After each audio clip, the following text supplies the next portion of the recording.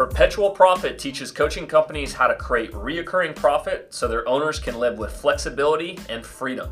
We obsess about business so you can focus on your passion.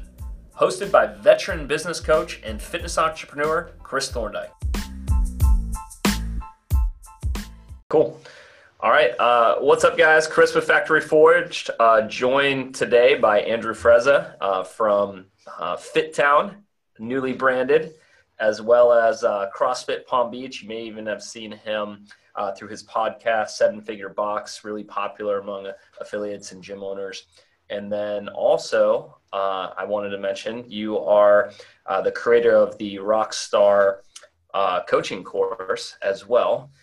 So thanks for joining me and being a part of our recording and our podcast. Yeah, thanks for having me on, Chris. Always good to see you. So I've got a topic in mind. So really, there's a lot of people out there that are struggling right now with being what I'd call a great boss. And a lot of people, and I asked you this question offline, of like, do you think people like managing employees? And immediately you're like, I don't think they do. So I think there's a lot of reasons why that is. So today, guys, we're going to dive into what it means to be a great boss. What are the tools and the resources that Andrew's learned over the years in order to get to where he's at? And Andrew, I think you've got one of the most impressive boxes and gyms I've seen for this functional fitness space. And I would say that I don't even think you qualify as a micro box anymore. You're like a mega box. Or a micro gym versus a mega gym. So you've been able to do some things that very few gym owners have. So over the last 8 years, you've been building your business. You've accumulated over 500 members at one point and 8 employees. So that is a lot of work to get to that point. Can you talk to us a little bit about, was that the vision all along? Did it kind of morph in that? Where were you when you first got started, and what were you thinking you were going to build at that time? Yeah, I think like most people, I got into CrossFit, really enjoyed it. Have a sports background, played baseball most of my life, as well as some other sports, and just fell in love with CrossFit and really had the goal of starting small. So I found CrossFit down in Fort Lauderdale, wanted to just kind of bootstrap something together, get a small loan from my dad, and put together like a small 1,000 square foot thing and just kind of build it from there. And in that period of time, back in 2010, 11, I was talking to my dad and my brother about it, and they started to get excited about the idea too. And basically my dad has a real estate background, and he said, well, if I find something up here that I think is a good real estate investment, will you be the tenant, and you and Tony, my brother, can build a gym together up here, and you can move back home. So he did that. He found 2 buildings up here in Jupiter, and within a year we had CrossFit Palm Beach launched. And we had just planned this. So the smaller of the 2 buildings was 4,000 square feet, planned to just do CrossFit in that building. And just, that was the plan. There was no like really grand vision for that. We just fell in love with CrossFit like most people. And then within about a year and change, we were doing really well by a 4,000 square foot box standards in a year's time, not really well knowing what I know now. And he did not have a tenant for that bigger building. And that's when we started to think bigger. And that's where we said, you know what, we love this. We're in this for the long haul. Let's just go for it. Let's make like the mecca of all gyms. And we grew into both spaces. And it was a huge mistake at the time because we had no systems or team to be able to fulfill both of those spaces. So this bigger building is more like closer to 8,000 square feet when you count this upstairs area that we have. So it's almost twice the size of the smaller one. So we almost tripled our size within the first year and a half. And that became really hard. The next 2 years was a lot of growing pains for us. A couple more years, we finally felt like we were growing into the space. And now our mindset is like, how do we maximize every square inch of what we're doing before we try to expand? So, I mean, we hit 500 members I would say about a year and a half ago. We've just kind of sustained around those numbers. And I've actually recorded on my podcast how I feel like that number actually, at first it was great because it gave us something to chase. I had this 500 number in my head and it was like, it gives a lot of motivation to chase that number. But over time, it became a crutch for us and it started to hurt us because I wasn't willing to lose members in the short term to come off that number to make bigger long-term decisions. And through coronavirus and that shutdown, it was like that shakeup that I needed to be like, well, you're not going to hold on to 500 regardless of what you try to do. So you better now just try to step back and figure out what type of business you want to create long term. And then within a month of being shut down, I was like, you know what? I don't know if I even want to get back to 500 anymore. And if we do, it's going to take a team of potentially double what we have because of how individualized and personalized we want that experience to be moving forward. And you brought up a great point, and I've share your similar, thought process where I actually think the coronavirus did an awesome thing for the market as far as shaking up your normals, the things that you maybe got comfortable with doing that just won't work or they're not worth continuing because that was the thing that, said, hey, we need to reevaluate how we're operating. So I do think there's some positive in there that came from it. You mentioned something I want to go back on. A lot of growing pains. Could you maybe pull out one or two that, maybe stick out? Because there's a lot of people that I think go through growth, but they don't either think back for a lot of the gyms that are experiencing that, or they're in the middle of a growing pain and it feels like a point where they maybe don't want to go any further, but part of a growing pain is that you grow through that. And looking back on it, would you maybe see something in your own growth that someone else could really resonate with and possibly, learn from? Anything stick out through that growth phase of, say, you said for like 2 years or something, you felt like you grew way too quickly into the space and you had to kind of grow Yeah. into it? Yeah. I think that you really have to look at, like, if you're looking to grow and make changes, ask yourself, what's left to optimize of what's already existing. And so, like, this could be as simple as, like, I want to hire a cleaning person. Well, how much have I optimized cleaning prior to getting that person on board? Or am I just going to try to hand it off to a professional company or another person, and then it's off my plate and it's their problem now I'm trying to solve? In our case, it was tripling our size, and it was like, well, we haven't even defined what a good class looks like. Like, we haven't even defined how we would hire the next coach. We had a very sort of makeshift process for that. And, at the time, it was in this sort of golden era of CrossFit. You could get away with a lot. I mean, 2013, 2014 was really this like golden era of CrossFit where you had so many people coming into our gyms, and the client was very forgiving of coaches that were not really professional coaches in that sense. So for us, the biggest mistake is going back to like having what I would consider a professional coach and a professional class experience that was consistent every time without me or Tony being in there ourselves.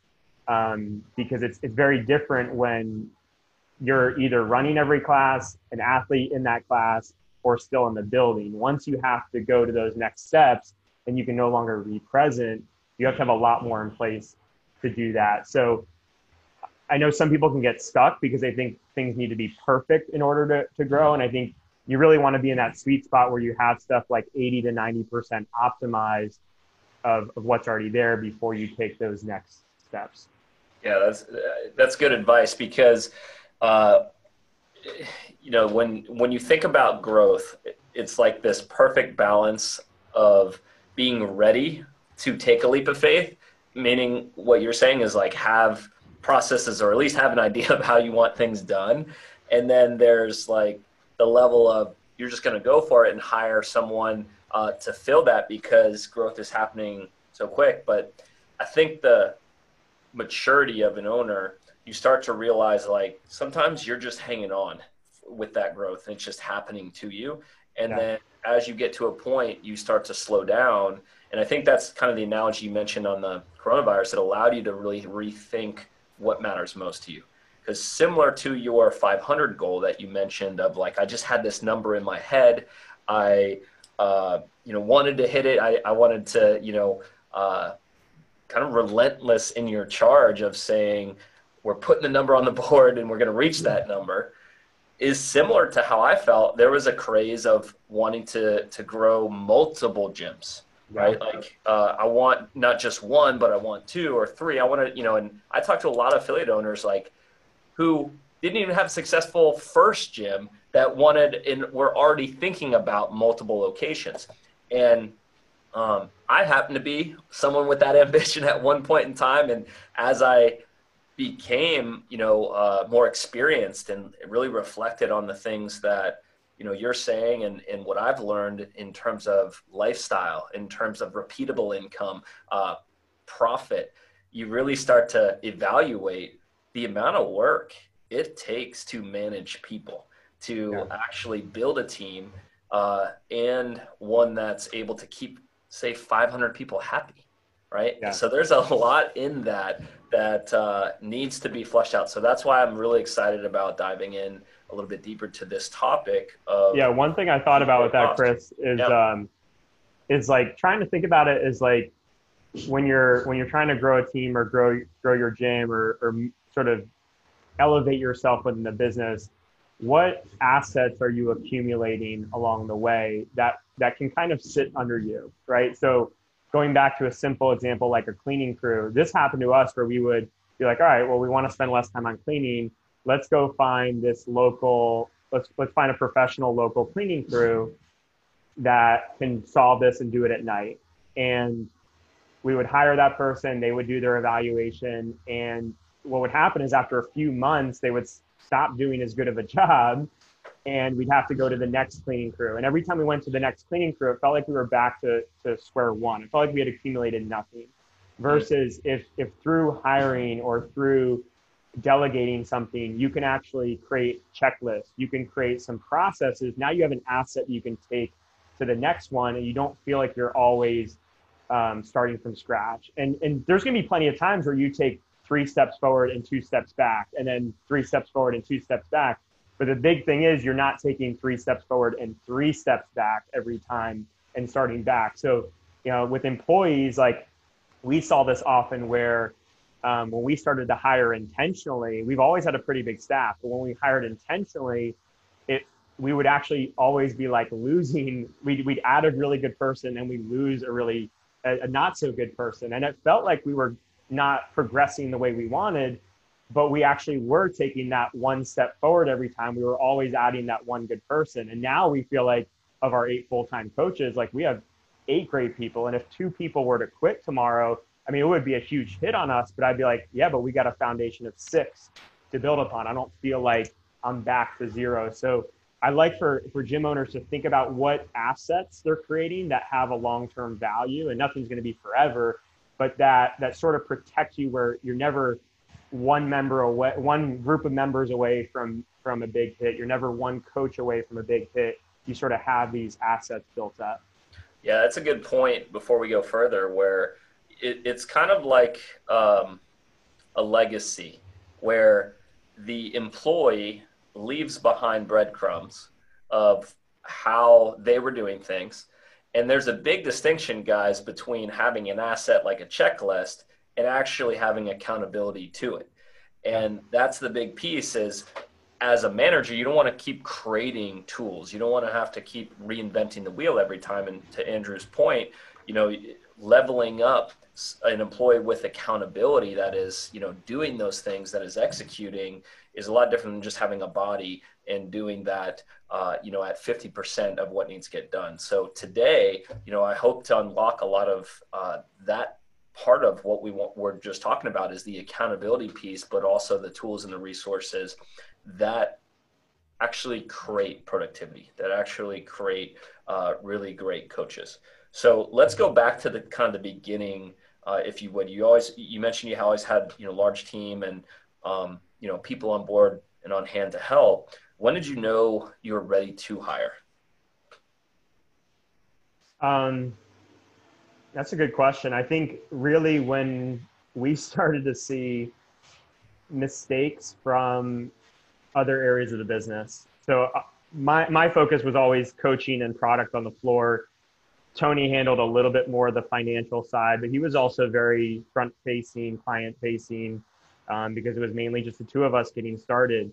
And we started to have these really major issues with Zen Planner, which are sort of embarrassing to share. Where it's like someone's been coming for 3 months and hasn't paid us, or you know, we had one issue that I've shared on my podcast where every ACH payment that was run in the first year never hit our bank account. We had no idea until someone asked to be refunded, and it was an ACH payment, and they were like, it's not going through, it's not showing. And we're like, it cleared on our end. I don't know why you're not seeing it. Check with your bank.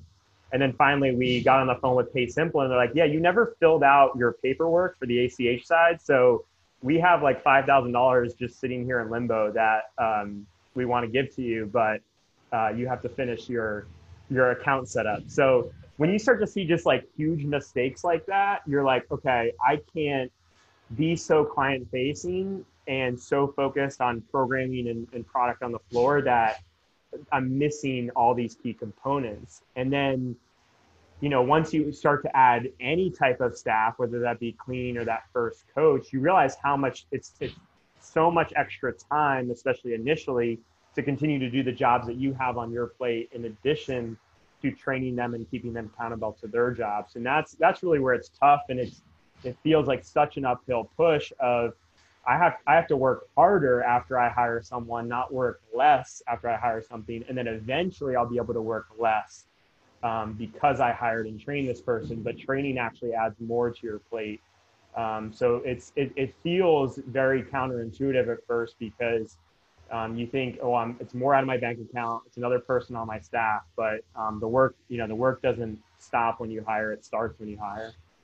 Yeah, for me early on, I was thinking back as you were sharing that, there was another view too, where it's almost like you can't find the time to do some of that stuff or go fix those admin problems because you're stuck on the floor and there's no one else say to do that. And you're kind of at this position of crossroads of saying, can I get someone to help with my bank account issues, and do I trust someone like that, or Mm. does it make more sense to train someone on the front of the house, in the class, and what is the better decision? So that's a good point to say, hey, like, yeah, mistakes were happening, we had to tend to that, but it also, that's a really good sign of just saying, I can't do it all. And you look in the mirror and say, if I had to hire, where could I actually have that first person help with everything that's going on? Because there's Yeah. a lot of moving parts, and I think a lot of gym owners understand that feeling of overwhelm, but many sit with it too long, and it prevents real growth. One of the biggest turning points for us was when we first started working with what was called Barbell Logic at the time. This was Barbell Businesses technology side. That was $1,000 a month at the time, to be with them. And it was the technology side, which was website, email marketing, and sales. And then they also had business coaching baked into that cost as well. And when we first did that, that's when we saw the most rapid growth that we'd ever experienced in our gym. And that was 3 or 4 years into owning the gym. So it wasn't just like, oh, well, now you're 6 months in and you hit this rapid growth. That's expected. It was like a pretty weird time for us. And that really freed us. I think until you have a moment like that where you do really delegate something and it really clicks, you need that moment. I could say that over and over again, but until a gym owner experiences a moment like that, and I'm sure many of the owners that work with you, Chris, at some point in their first 6 months, they have that moment where it's like, wow, I actually trusted someone else with this thing. And not that you're doing everything for them, but you're doing it with them, and it was better because of it. That's a really big deal. One thing I've noticed with myself as a leader and manager is that I didn't become what I thought was a halfway decent leader or manager until I had halfway decent employees under me. And when I first hired, because we didn't hire intentionally, we had a lot of employees that I would say were not great employees. They were great people, but they weren't great, fully committed career type of coaches and staff. And it reflected poorly on me. And I always took that to heart of like, well, shit, maybe I'm a really bad leader. And obviously I had a lot to work on and I still do, but having a great employee can actually teach you to be a great leader, and it can show you what you do well and where you still need to work. Whereas if you have bad people underneath you, or you're working with bad partners that are trying to help you run marketing and sales, it can reflect poorly on you, and it can give you a lot of doubts when it's not always on you. It's on you to fix it and go to the next person. But once that person clicks and you can trust in sort of an outside thing, outside person or outside process or system, man, it's huge. Let's open that up a little bit, because I think it needs to be talked about on like what does a good employee really look like, and what are some signs of a bad employee, or maybe someone not working out. Like you said, there's all good people, but maybe they're not doing what's necessary for the business to grow and be healthy and strong. Can you think of a couple best people in your organization? Like what makes them really great? Because I think that's kind of what people hope for when they hire, but then when they actually get in it, they realize that, oh, I got to build this person. I got to develop this relationship in order to, and then it gets to be work. So yeah, talk to me a little bit about, what you look for when you think of your best employees. The thing that jumps out to me most, and this might be more of a Monday morning quarterback, like be able to look back on it, but those great hires don't, they don't look for, I did this, you pay me this. They're not trying to nickel and dime the business. And it's like so far away from that, where like they'll do so many things before they ask for compensation in return for that. They almost treat it like an owner in that sense, where we do so many things and we've done so many things for years without an expectation of return.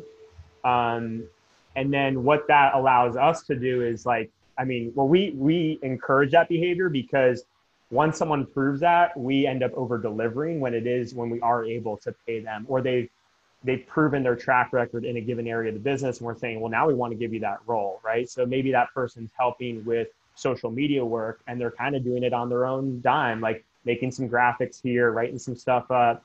And they do that for a few weeks, sometimes maybe a few months, if it's not like an overload of work, just kind of one-off thing here and there. And then all of a sudden you can afford to pay for a social media role, and you can pay that person really well. And then they continue to over deliver in that role. And then the next thing comes along where they can kind of do it for free, so to speak. They start to add it to their plate, and then you can overpay them for that. And that, finding people like that is so helpful, because you're not always having to know exactly what something's going to look like before you launch it. You can test a lot of things as a gym owner, and then that person treats it like an owner as well. Like they have some skin in the game as well. So that's the thing that jumps out first. And again, that might be more of a hindsight looking back. I don't know if you can actively look for that.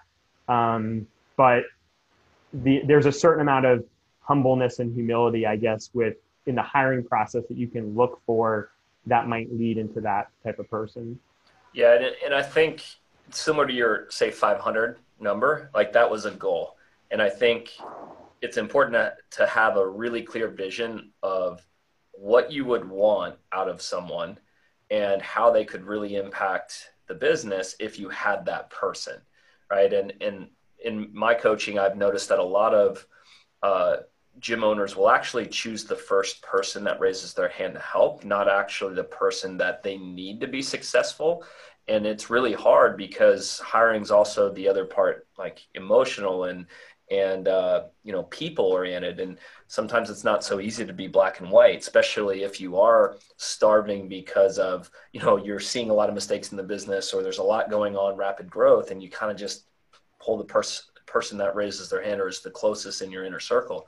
So that vision part that you're talking about, I think is really important to hold on to. And then, we'll talk further about this in this call of saying like, well, how do you make sure that the step-by-step process or instructions for those guys out here that want to build that, A employee, because it's not everyone, and there are some signs. So before we hop into that, tell me maybe a story or two, or maybe some features of employees that you kind of had that light bulb moment of, oh man, this isn't a good fit, or this doesn't feel right.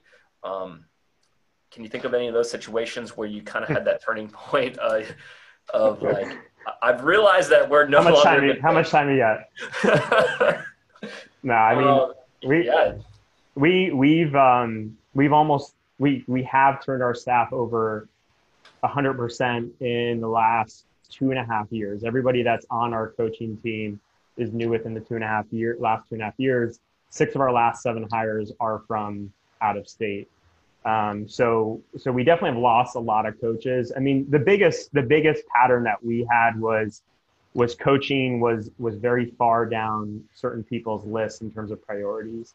Mm. There were people that were great coaches that the training side always came ahead of their coaching, and it's something that I'm really aware of now. Of actually, in one of our recent hiring processes, there was a guy who I loved a lot, but he was very excited about the competitive side of his Brazilian jiu-jitsu stuff. And there's nothing wrong with that. I want people to have hobbies and interests outside of this, but we just find that when that alignment is missing, they getting into a class with the gym, with the community, with the members is a distraction for them, distraction from their real goals.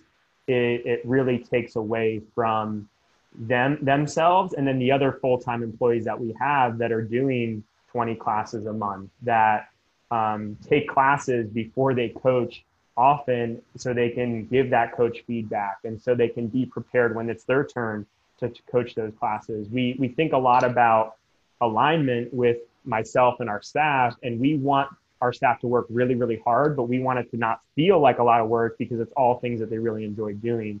So with that training side conflicting with their ability to be a career coach, we just found a lot of instances where um, we kind of butted heads with people. I mean, one thing happened specifically where we had someone that was very high level, where we wanted to dedicate cleaning hours in the mid afternoon, and this is when that person wanted to do their training. So we were shutting down this bigger gym that has more of the equipment and saying you can train next door, but the main gym is going to be cleaned at this time because we want it to look good for our afternoon classes. Now, any coach who is treating this as a professional coach and a career coach who's thinking about the member first would say, that's amazing. We are going to have a cleaner, better experience for our members for our afternoon classes. That's a huge positive. Now, when a coach doesn't react that way, and you spent money to help the members have a better experience, and they're mad about that, that's a really big sign that like things are conflicting. Or when we would do courses. We've done our Rockstar coaching course with our coaching staff. We've taken them through a course, vocabulary. And when a coach looks at that as homework that they have to do, and they see that as a negative versus, oh my God, this is amazing that Andrew and Tony are paying for this course for us to do out of pocket. It's nothing for me. It's going to make me a better person and a better employee. And I get to go through it for free, and I get to do it with some awesome people. Like when someone sees that and they think of it as a negative thing, those become really big warning signs. And it helps to have core values defined. One of our core values is growth mindset, right? So when we look at that and someone's like, well, this person's not excited to do something that fits 100% under the growth mindset, they're violating a core value. How do we fix this or move on without this person? Yeah, those are such great examples, and the thing that comes to mind that I can add to this is like you started establishing a standard of what you want personally for your business, because you know it either makes it more productive, it's easier to run, it's more fun for everyone. It's like this is the building of a team, and then when someone really starts to clash up against that, it's almost like they become an outlier where they stick out so much from what the core team wants to do to propel it or move it forward. But early on, it's hard to see that because that structure of core values or, who are we as a team, what do we believe in, isn't there. And that's, I think, one of the really important parts of this, guys, is recognizing that he didn't start there. I didn't start there, but I have my own stories to share as well. So these are like the little battles you learn in becoming a really good leader and manager, is because often in this line of work, you start off as an owner operator, like 100% doing all the work. And then through growth and necessity to want to keep pushing it and growing and providing better service, you need help. So I think it's inevitable that everyone's going to face this. It's just through stories like yours and guidance and principles like we're talking about can help you recognize them sooner. So maybe you don't stay in there and struggle, or you can actually look for the right things when hiring, or get someone out of the organization that could be toxic sooner.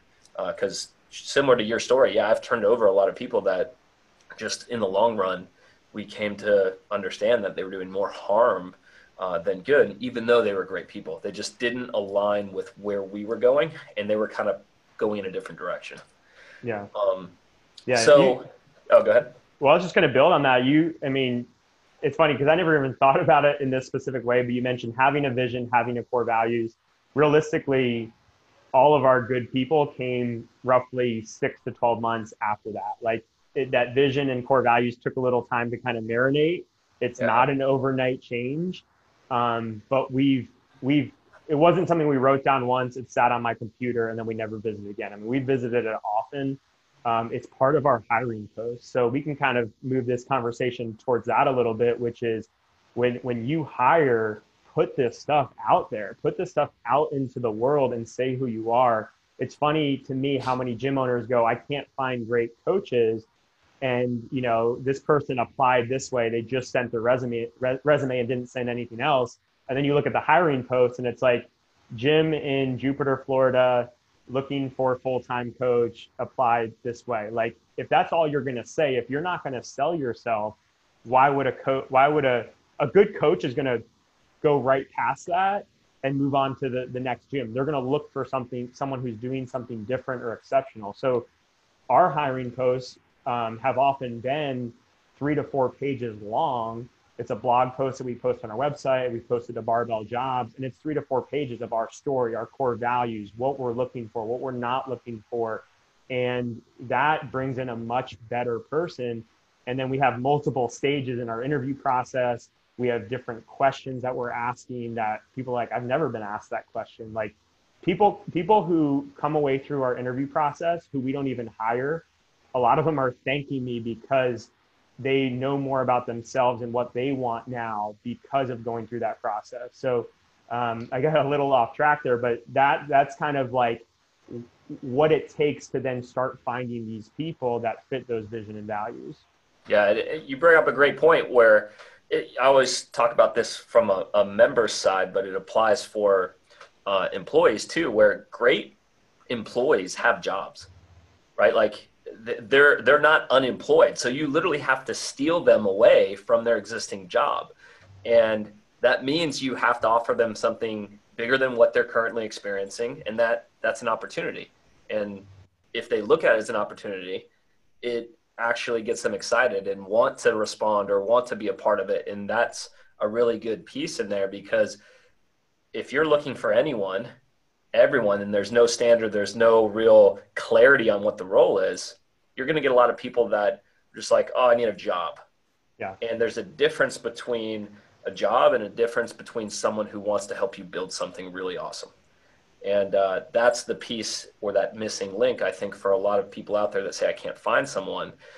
Yes, it takes time to find great people. Like you have to get it out there. You have to put it in front of eyes, like people have to see that you're hiring. So there's that piece of it. But what he's talking about is, yeah, it requires a certain depth of understanding, like, who do you want? Like, what will they be doing? What kind of skills, what kind of experience are required to make it onto this team? And early on, that's hard to have if you don't have that experience. But like you said, as you learn to know what you don't want, it's a lot easier to explain what you do want when you get out there and start looking. Yeah. I think one thing to recognize right now is the potential opportunity of coaches coming available that were previously employed because of coronavirus and what's happening now, Right. if there's one big opportunity that I think will happen for the gyms who do weather this storm and survive, is you're going to have a lot of good coaches flooding the market that it's harder to steal someone from a good business. I mean, in theory, most of the people that we've hired recently have been what you're talking about, Chris, is stolen from another business in the sense of they're coming to us and they already had a job. They're not unemployed. But I think we're going to have a lot of people that are unemployed. And I think a lot of them are going to be former gym owners, honestly. And I think those are the best people. Like we have, I mentioned 6 of our 7 are from out of state. I think 4 of those 7 were former gym owners. And we found that those people are really good because a lot of them don't care to aspire to be a gym owner. They know how hard it is. And if they're saying things like, I know how hard it is to be a gym owner and I just want to be a coach again, I just want to go back to being that full-time coach. That's what I love to do. That's where you find some of the best people. So, obviously that's a two-part thing is you got to find a way to weather the storm with your gym right now. But if you can, and you can create vision and values, when you go to the market, I think there's going to be some good people that you can bring on your team. Absolutely. Um, and you brought up a great point where it's not always about stealing in like a malicious way, but like there's a lot of people out there that don't have the responsibility, don't have the growth opportunity inside the business they're working in. And that's completely tied to, that business's goals and that, person's ambition. So it also helps to know that people are always kind of looking. They want to know what's, on the other side of the fence. So if you never put that out there and at least have the conversation, you won't know if you've got that A employee, that rock star, if you would, just kind of there and available. Let's talk about, uh, you've put the message out there. You want to hire. You know that you've reached a point in your business where you're ready. Have you found certain questions, interviewing tactics that allow you to get this alignment that you're talking about, get this clarity that you are a good fit? Because it's important to recognize the time that it takes to build a relationship. And before you know it, you could go down all these steps and be weeks into the process and realize later you just wasted a bunch of time. Is there a way to identify this rock star sooner in the interviewing or in the application process? Like, how do you Yeah. separate the good from the bad? Yeah, this is something I feel like I know really well. So I'll break down our process.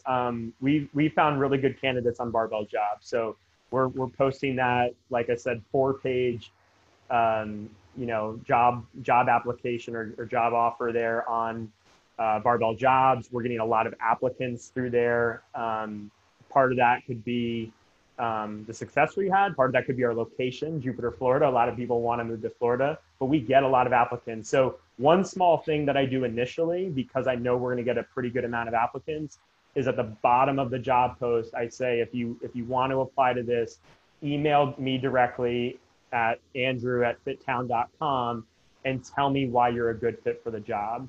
And if someone does not write something that looks like it fulfills that, or they respond in Barbell Jobs and they don't email me, that's an easy no for me. So that like knocks out like more than 50% of people right there. Even when I get sometimes good responses, but it doesn't quite fit what I asked, like maybe they just did it in Barbell Jobs. Like I get notifications about, hey, this person applied on Barbell Jobs. I don't even look because I'm like, well, they didn't respond the way I asked. And yes, it was one sentence in this 4-page thing, but if they're really wanting this thing, they're going to pay attention to the details. So that's the first thing. Then from there, if someone writes me an email, I care more about what they wrote more than the resume. Like if there's a resume, sometimes people don't even send me a resume, and just based on the email, if it's very just like personable and down to earth, then that's really what I'm looking for. If it feels like they copy and pasted something, that's another pretty quick red flag. If they're talking about what they've done, what they've accomplished, what credentials they have, that's a pretty easy chance for me to move on, unless that's supported by my favorite things are this. Hey, saw your post on Barbell Jobs, like, and like I loved it so much. I resonated with the core values. This, example core value really hit home with me. I love that. I also took a look at your website and social media, and it looks like you guys have an amazing culture that I'd love to be a part of. Like, you don't have to say much. It can be very simple in that sense, but that person's done some homework there. They might have spent 2 hours doing that to write me 4 sentences. So that becomes very clear. So I'm going to hop on a call with that person, and then I have a bunch of questions. And the questions are important. There's some that are really important, but I'm mainly thinking about, what is my feeling of talking to this person? Am I enjoying talking to this person? Does the conversation flow easily? And then when I get off the phone with the person in the next 12 to 24 hours, am I like thinking about that person? Am I like, almost like you go on a first date with someone and you can't get them out of your head? Like, that's the kind of feeling you want to have when you get off the phone with them. It's like, wow, that person was like kind of cool and I enjoyed them and I could see them being someone I really enjoy working with for the next 20 years. Now, the actual questions themselves, some of my favorite ones, I mentioned the thing with alignment and taking classes. I ask people, what does your training look like today? Like, what do you do for your own training? I want to know, what does it look like? And that doesn't necessarily mean they have to be taking classes. One of our latest hires is a great hire. He's like, honestly, I have to train on my own every day at 10 a.m. when our classes are done. I haven't been able to take a class in 3 years, but like, I would love to just be a part of a gym where I could take classes every day. Like, that was his thing. And even if he's just saying that because he listened to one of my podcasts about how much I love our coaches taking classes, like, he did the homework to know that and pick up on that. So that's a big thing. Another one that I ask, and this is important for you to understand what you're hiring for. We've mostly been hiring for coaches. We have a lot of classes. We have 110 classes on our weekly schedule. We have a lot of classes. We need people that like to coach classes. So we look for coaches, or I ask a question, which is, if you had 20 hours of work every week, or 25 hours, 25 hours of work every week, 5 hours a day, 5 days a week, right? This is an example. We're not saying this is definitely what you're going to have, but let's say all 25 of those hours were coaching hours, okay? Or same amount of hours, same amount of pay, same amount of days per week, but you have like 5 to 10 coaching hours. You have 5 to 10 like social media or programming or something else that you really enjoy, but it's not coaching. Which would you enjoy doing more? And it's become very clear to me that you're getting more of a manager type, someone who doesn't really like classes, if they say that latter option. If they say that first option, which is most of the people that we have on staff, or the typical answer I'll hear with the people we have now is, man, that's really tough, but like, I just love coaching classes and I can't see myself only doing 5 to 10 classes a week. So I probably, even though I don't know if I want to do 25 forever, like, I can't see myself not choosing that option. That is a really good question for us. Then once we get off the call, I send them a document that I actually provide in our Rockstar coaching course, which is called Why Do You Coach? And it talks about, why do you coach? That's one of the questions. Where do you get your values from? What does your perfect day look like? And that's the document that people fill out and they go like, wow, this is a different kind of place. Like, this is definitely not just the average gym. And that's also the document that people are like, even if you don't hire me, I'm glad I went through this because I feel like I know myself so much better. And then from there, it can lead into a second interview. And then if they're coming from out of state, we bring them in for a weekend to do like a recruiting visit. And I kind of replicate that based on our college recruiting visits that I used to do for baseball with some of our incoming freshmen. So it's a multi-step process. And I think barriers to entry are a good thing when you're hiring. So having those multiple steps is really good.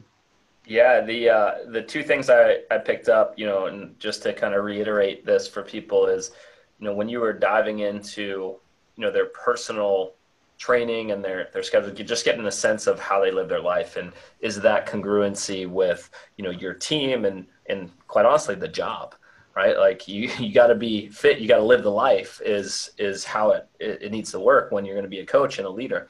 And then the second thing, guys, he dove a lot into the scenario side, of if you were given this schedule and this problem, which would you choose? And I think that piece, bringing it into the interviewing process, will solve or at least give better expectations down the road, that it's worth going to the next step in the interviewing.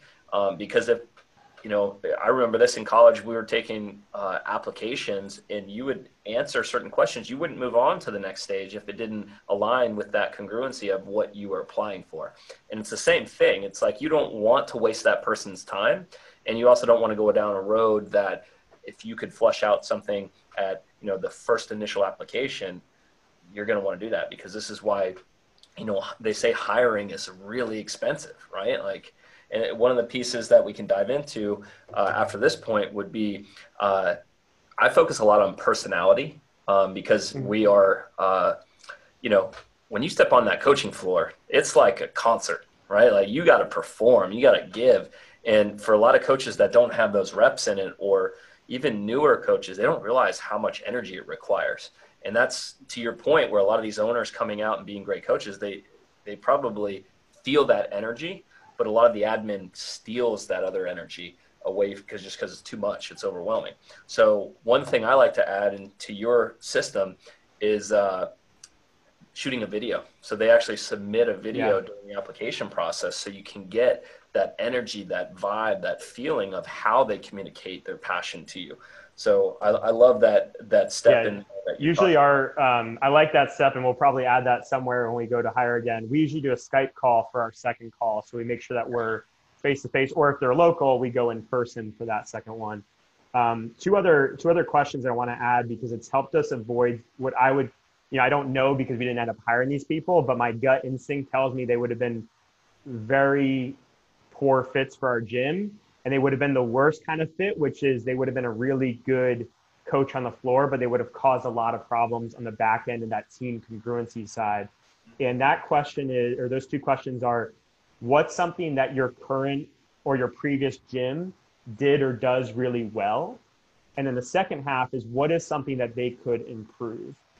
And the two sort of red flags that we avoided with people is, they didn't have a lot of goods to say. They could go on for hours about how much could be improved about their gym. And there was just a little bit too much of a jadedness to the things that they were saying. And their gym could be terrible, right? They could be coming from a really bad environment. But the fact that they are able to focus and dwell on that so much is a really bad sign for your gym, because they're just looking at your gym as the grass is greener on the other side. And as good as we feel we do things, and as much as we've improved in 8 years, there's still so many things that we could improve on that we don't do well. So they're just going to quickly come into your environment and find those things. Those are people that are looking for those things, and they're going to slowly kind of tear down your team with that, sort of pessimistic or negative outlook. And I find that that's a really good way to ask it, where it's not like, can you think of a scenario where X, Y, Z happened? It's, they're going to be able to think of something. Yeah, you're absolutely right. And I think that goes to show, like, when you do have a team member, you want them to be able to speak up and, talk about opportunities for improvement, but also humbled enough to understand that you got to recognize people. You got to show and appreciate things that are also done really well. And that's that balance, I think, of a really good character trait of an employee is, when you're on a team, it's not all good, and it's definitely not all bad. So if you can't recognize the gray and live in that, it's going to be hard to get along, I think, as a person, if you're trying to foster that type of team. I want to jump to the next kind of phase in this process that we're talking through is ongoing coaches development. So, you've found this person, you've moved them through, you've hired them, and sometimes it's easy to fall into a trap of saying, I've got this person hired, take this massive, exhale, and I can sit back and do nothing, or I can, hand off those 15, 25 hours of class, and I'm gonna go take a nap, or I'm gonna go do this. You're actually reached a critical point in your business where this is something that you guys need to understand as an owner. It's a milestone. You have now slid into the manager seat. You now are accountable for someone else's livelihood or paycheck or how they bring home money. And that is a massive responsibility when it comes to being a business owner, let alone all of the steps to care for that person. Because flip side, Andrew, it's like for the gym owners that we talked about, you're stealing great employees. That also can happen to you if you don't create an environment where this person wants to stay. So let's talk about this concept. You said like informal and formal Yeah. when it comes to coaches development. Can you open that up? Yeah, so I kind of think about coach development as you have your initial onboarding phase, and then you have what we consider ongoing or long-term coaches development. And then within the long-term coaches development, you have the formal side and the informal side. And formal side would be, every month I take one of your classes and give you, written feedback. Or every quarter, we're going to sit down and we're going to go over core values, and we're going to go over a quarterly review that will include some coaching stuff and reviewing some of your other roles and how you fit into our core values. That stuff's really important. I find that it's actually less important than the informal side of what's happening on a daily and weekly basis to make your coaches better. Because whenever we're trying to learn and develop at something, the feedback loop, the time of that feedback loop is extremely important. So if every 90 days you're getting feedback, then it's going to be hard for you to really implement that or know if you're implementing it really well. If daily or every couple of days you're getting feedback on a class from another coach or from your head coach or owner, then you're going to get that quick turnover, and you're going to be able to implement really quickly, and you're going to know where you stand at any given time. There's also less emotional attachment the more often critiques and improvements happen. When you're doing stuff every 60 or 90 days, it can feel like this big emotional weight on both sides, as the person delivering the feedback and the person receiving that feedback. So it takes a lot of that emotion out of it as well. So I like to focus on the informal side. I think that's a place that we do it decently well.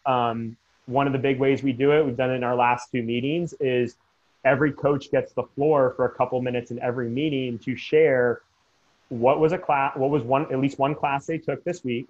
What did they love about that class specifically? What did they think that could be improved about that class specifically? What was a member win, not necessarily from that class, but like maybe a member hit a PR, maybe a member just lost 20 pounds and they shared that with them. Maybe a member got off cholesterol medication. What was a member win that we can all celebrate together? Because sometimes certain coaches hear stuff and we don't know how good of a job we're doing. So that's a really good positive moment in the meetings.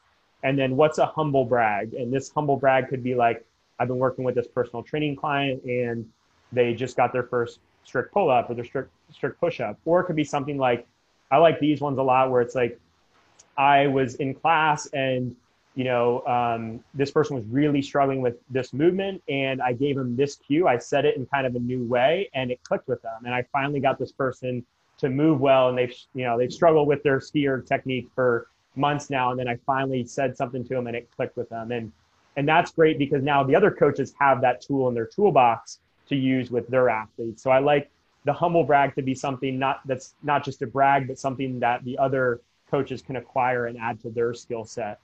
Then we also actually give our coaches a bonus every month if they get into 15 classes every single month.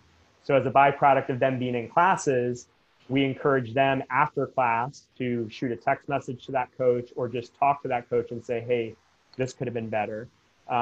We have Slack channels where people can provide feedback on lesson plans and things like that, or iterate throughout the day. Hey, I changed this about the lesson plan because this was or was not working. We post a minute by minute lesson plan every single day. So that alone is that ongoing coach development of, even though only 2 of my 8 coaches are involved in programming, all of them have to think like a programmer by creating their lesson plans or by reviewing the lesson plan before every class that they coach.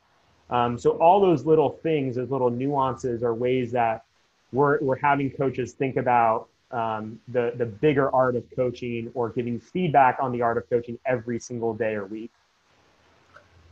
As a longtime manager, what do you think the most rewarding part of your job is? And then also, what is the thing that is most challenging for you?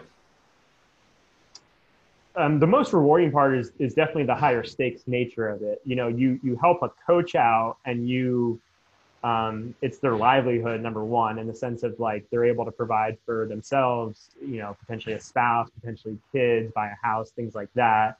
Then there's the impact they're having on the floor. And, especially as you start to acquire a few of those people, you get 4, 5, 6, 7 people on staff, you go, wow, we're now changing hundreds of lives in a deep way instead of me just being able to impact my 30 to 50 or, even in good coaches, 100 to 150, there's a cap to that. So that stuff, the compounding of your impact is definitely the most rewarding.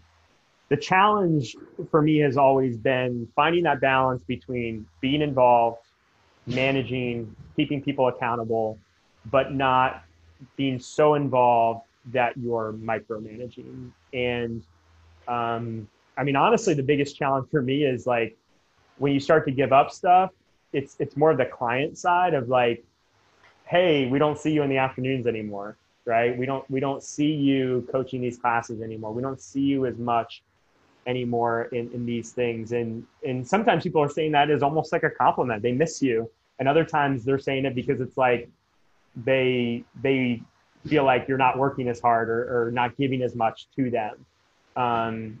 But that can be the trickiest side. It's less about the employees making me feel guilty about it and more about the members sometimes making me feel guilty about it, even though it's not intentional.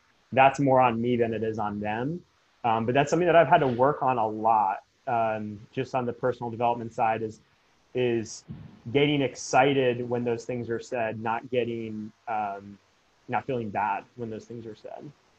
So we're going to wrap up here, and I've got one more question, and I'd like just to share where they can get more information about your program and you if they want to continue to follow you, because this is the information that very few people talk about, that it needs to be pushed out there, because I think there's a lot of gym owners that want to grow. I think there's a lot of people out there that maybe aren't comfortable sliding into that manager or leadership seat, but given the opportunity to have real skills and tools developed, I think gym owners would take it.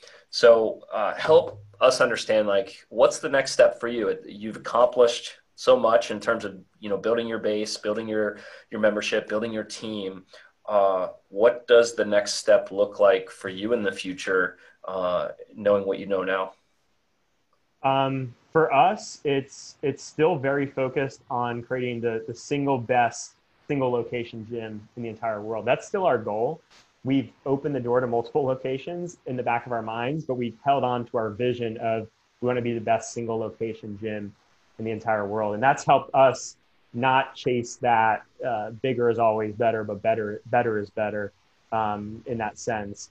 But for me, I go back to this word of alignment. It's like, I'm creating a program, I'm creating a gym that I want to go to myself.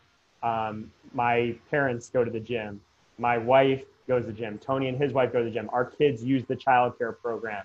Tony's son is now in our kids program.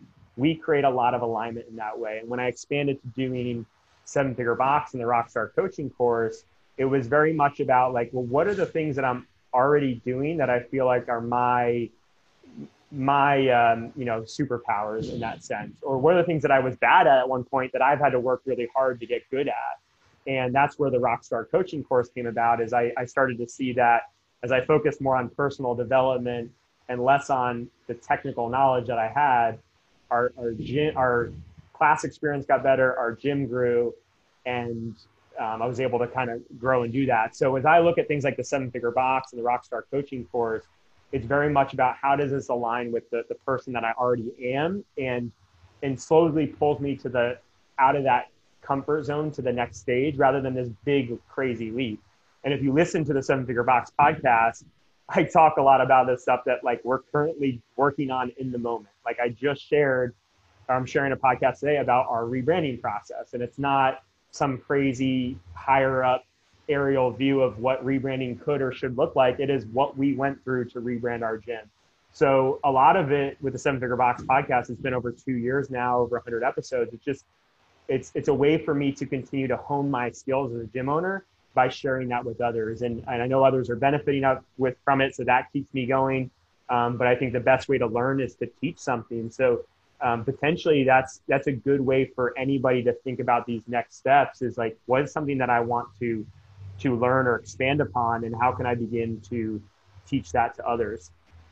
That's great. Well, first off, thanks for spending the last hour with me and talking team development and hiring. Not the sexiest topic, but I think one of the most important, and you cannot avoid it if you're going to grow your business. So super valuable stuff there. How can they learn more about what you're going through, what you're teaching at the moment, and how do they get a hold of you? So finding the gym stuff would be fittown.com or fittownjupiter.com. Our social media pages, I believe, are under Fittown Jupiter. And my personal page is Andrew Frezza. I don't post a lot. But if you guys want to, this is gym owner stuff. I think a lot of people will really enjoy the 7 Figure Box podcast. So follow the 7 Figure Box on Instagram, and then subscribe to the 7 Figure Box podcast. I don't really have much to sell right now. I don't do gym consulting. I refer people to people like Chris. The Chris's out there, the Coopers and the Thorndikes, I think are two of the better ones out there. So I like to really just share, like I said, what I'm working on, what I'm going through in that moment. And that's the best place to find it, is on 7 Figure Box. Cool. Well, thanks again, and have a good day. Thanks, Chris.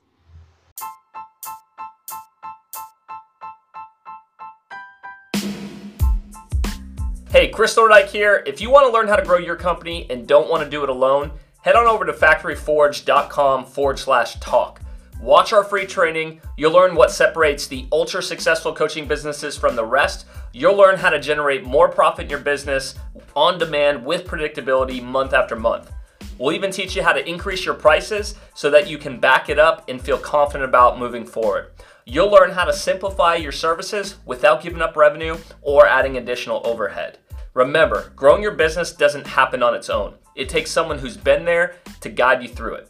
Head on over to factoryforge.com/talk, watch our free training, and then schedule a call to talk more about how we can help you grow your company.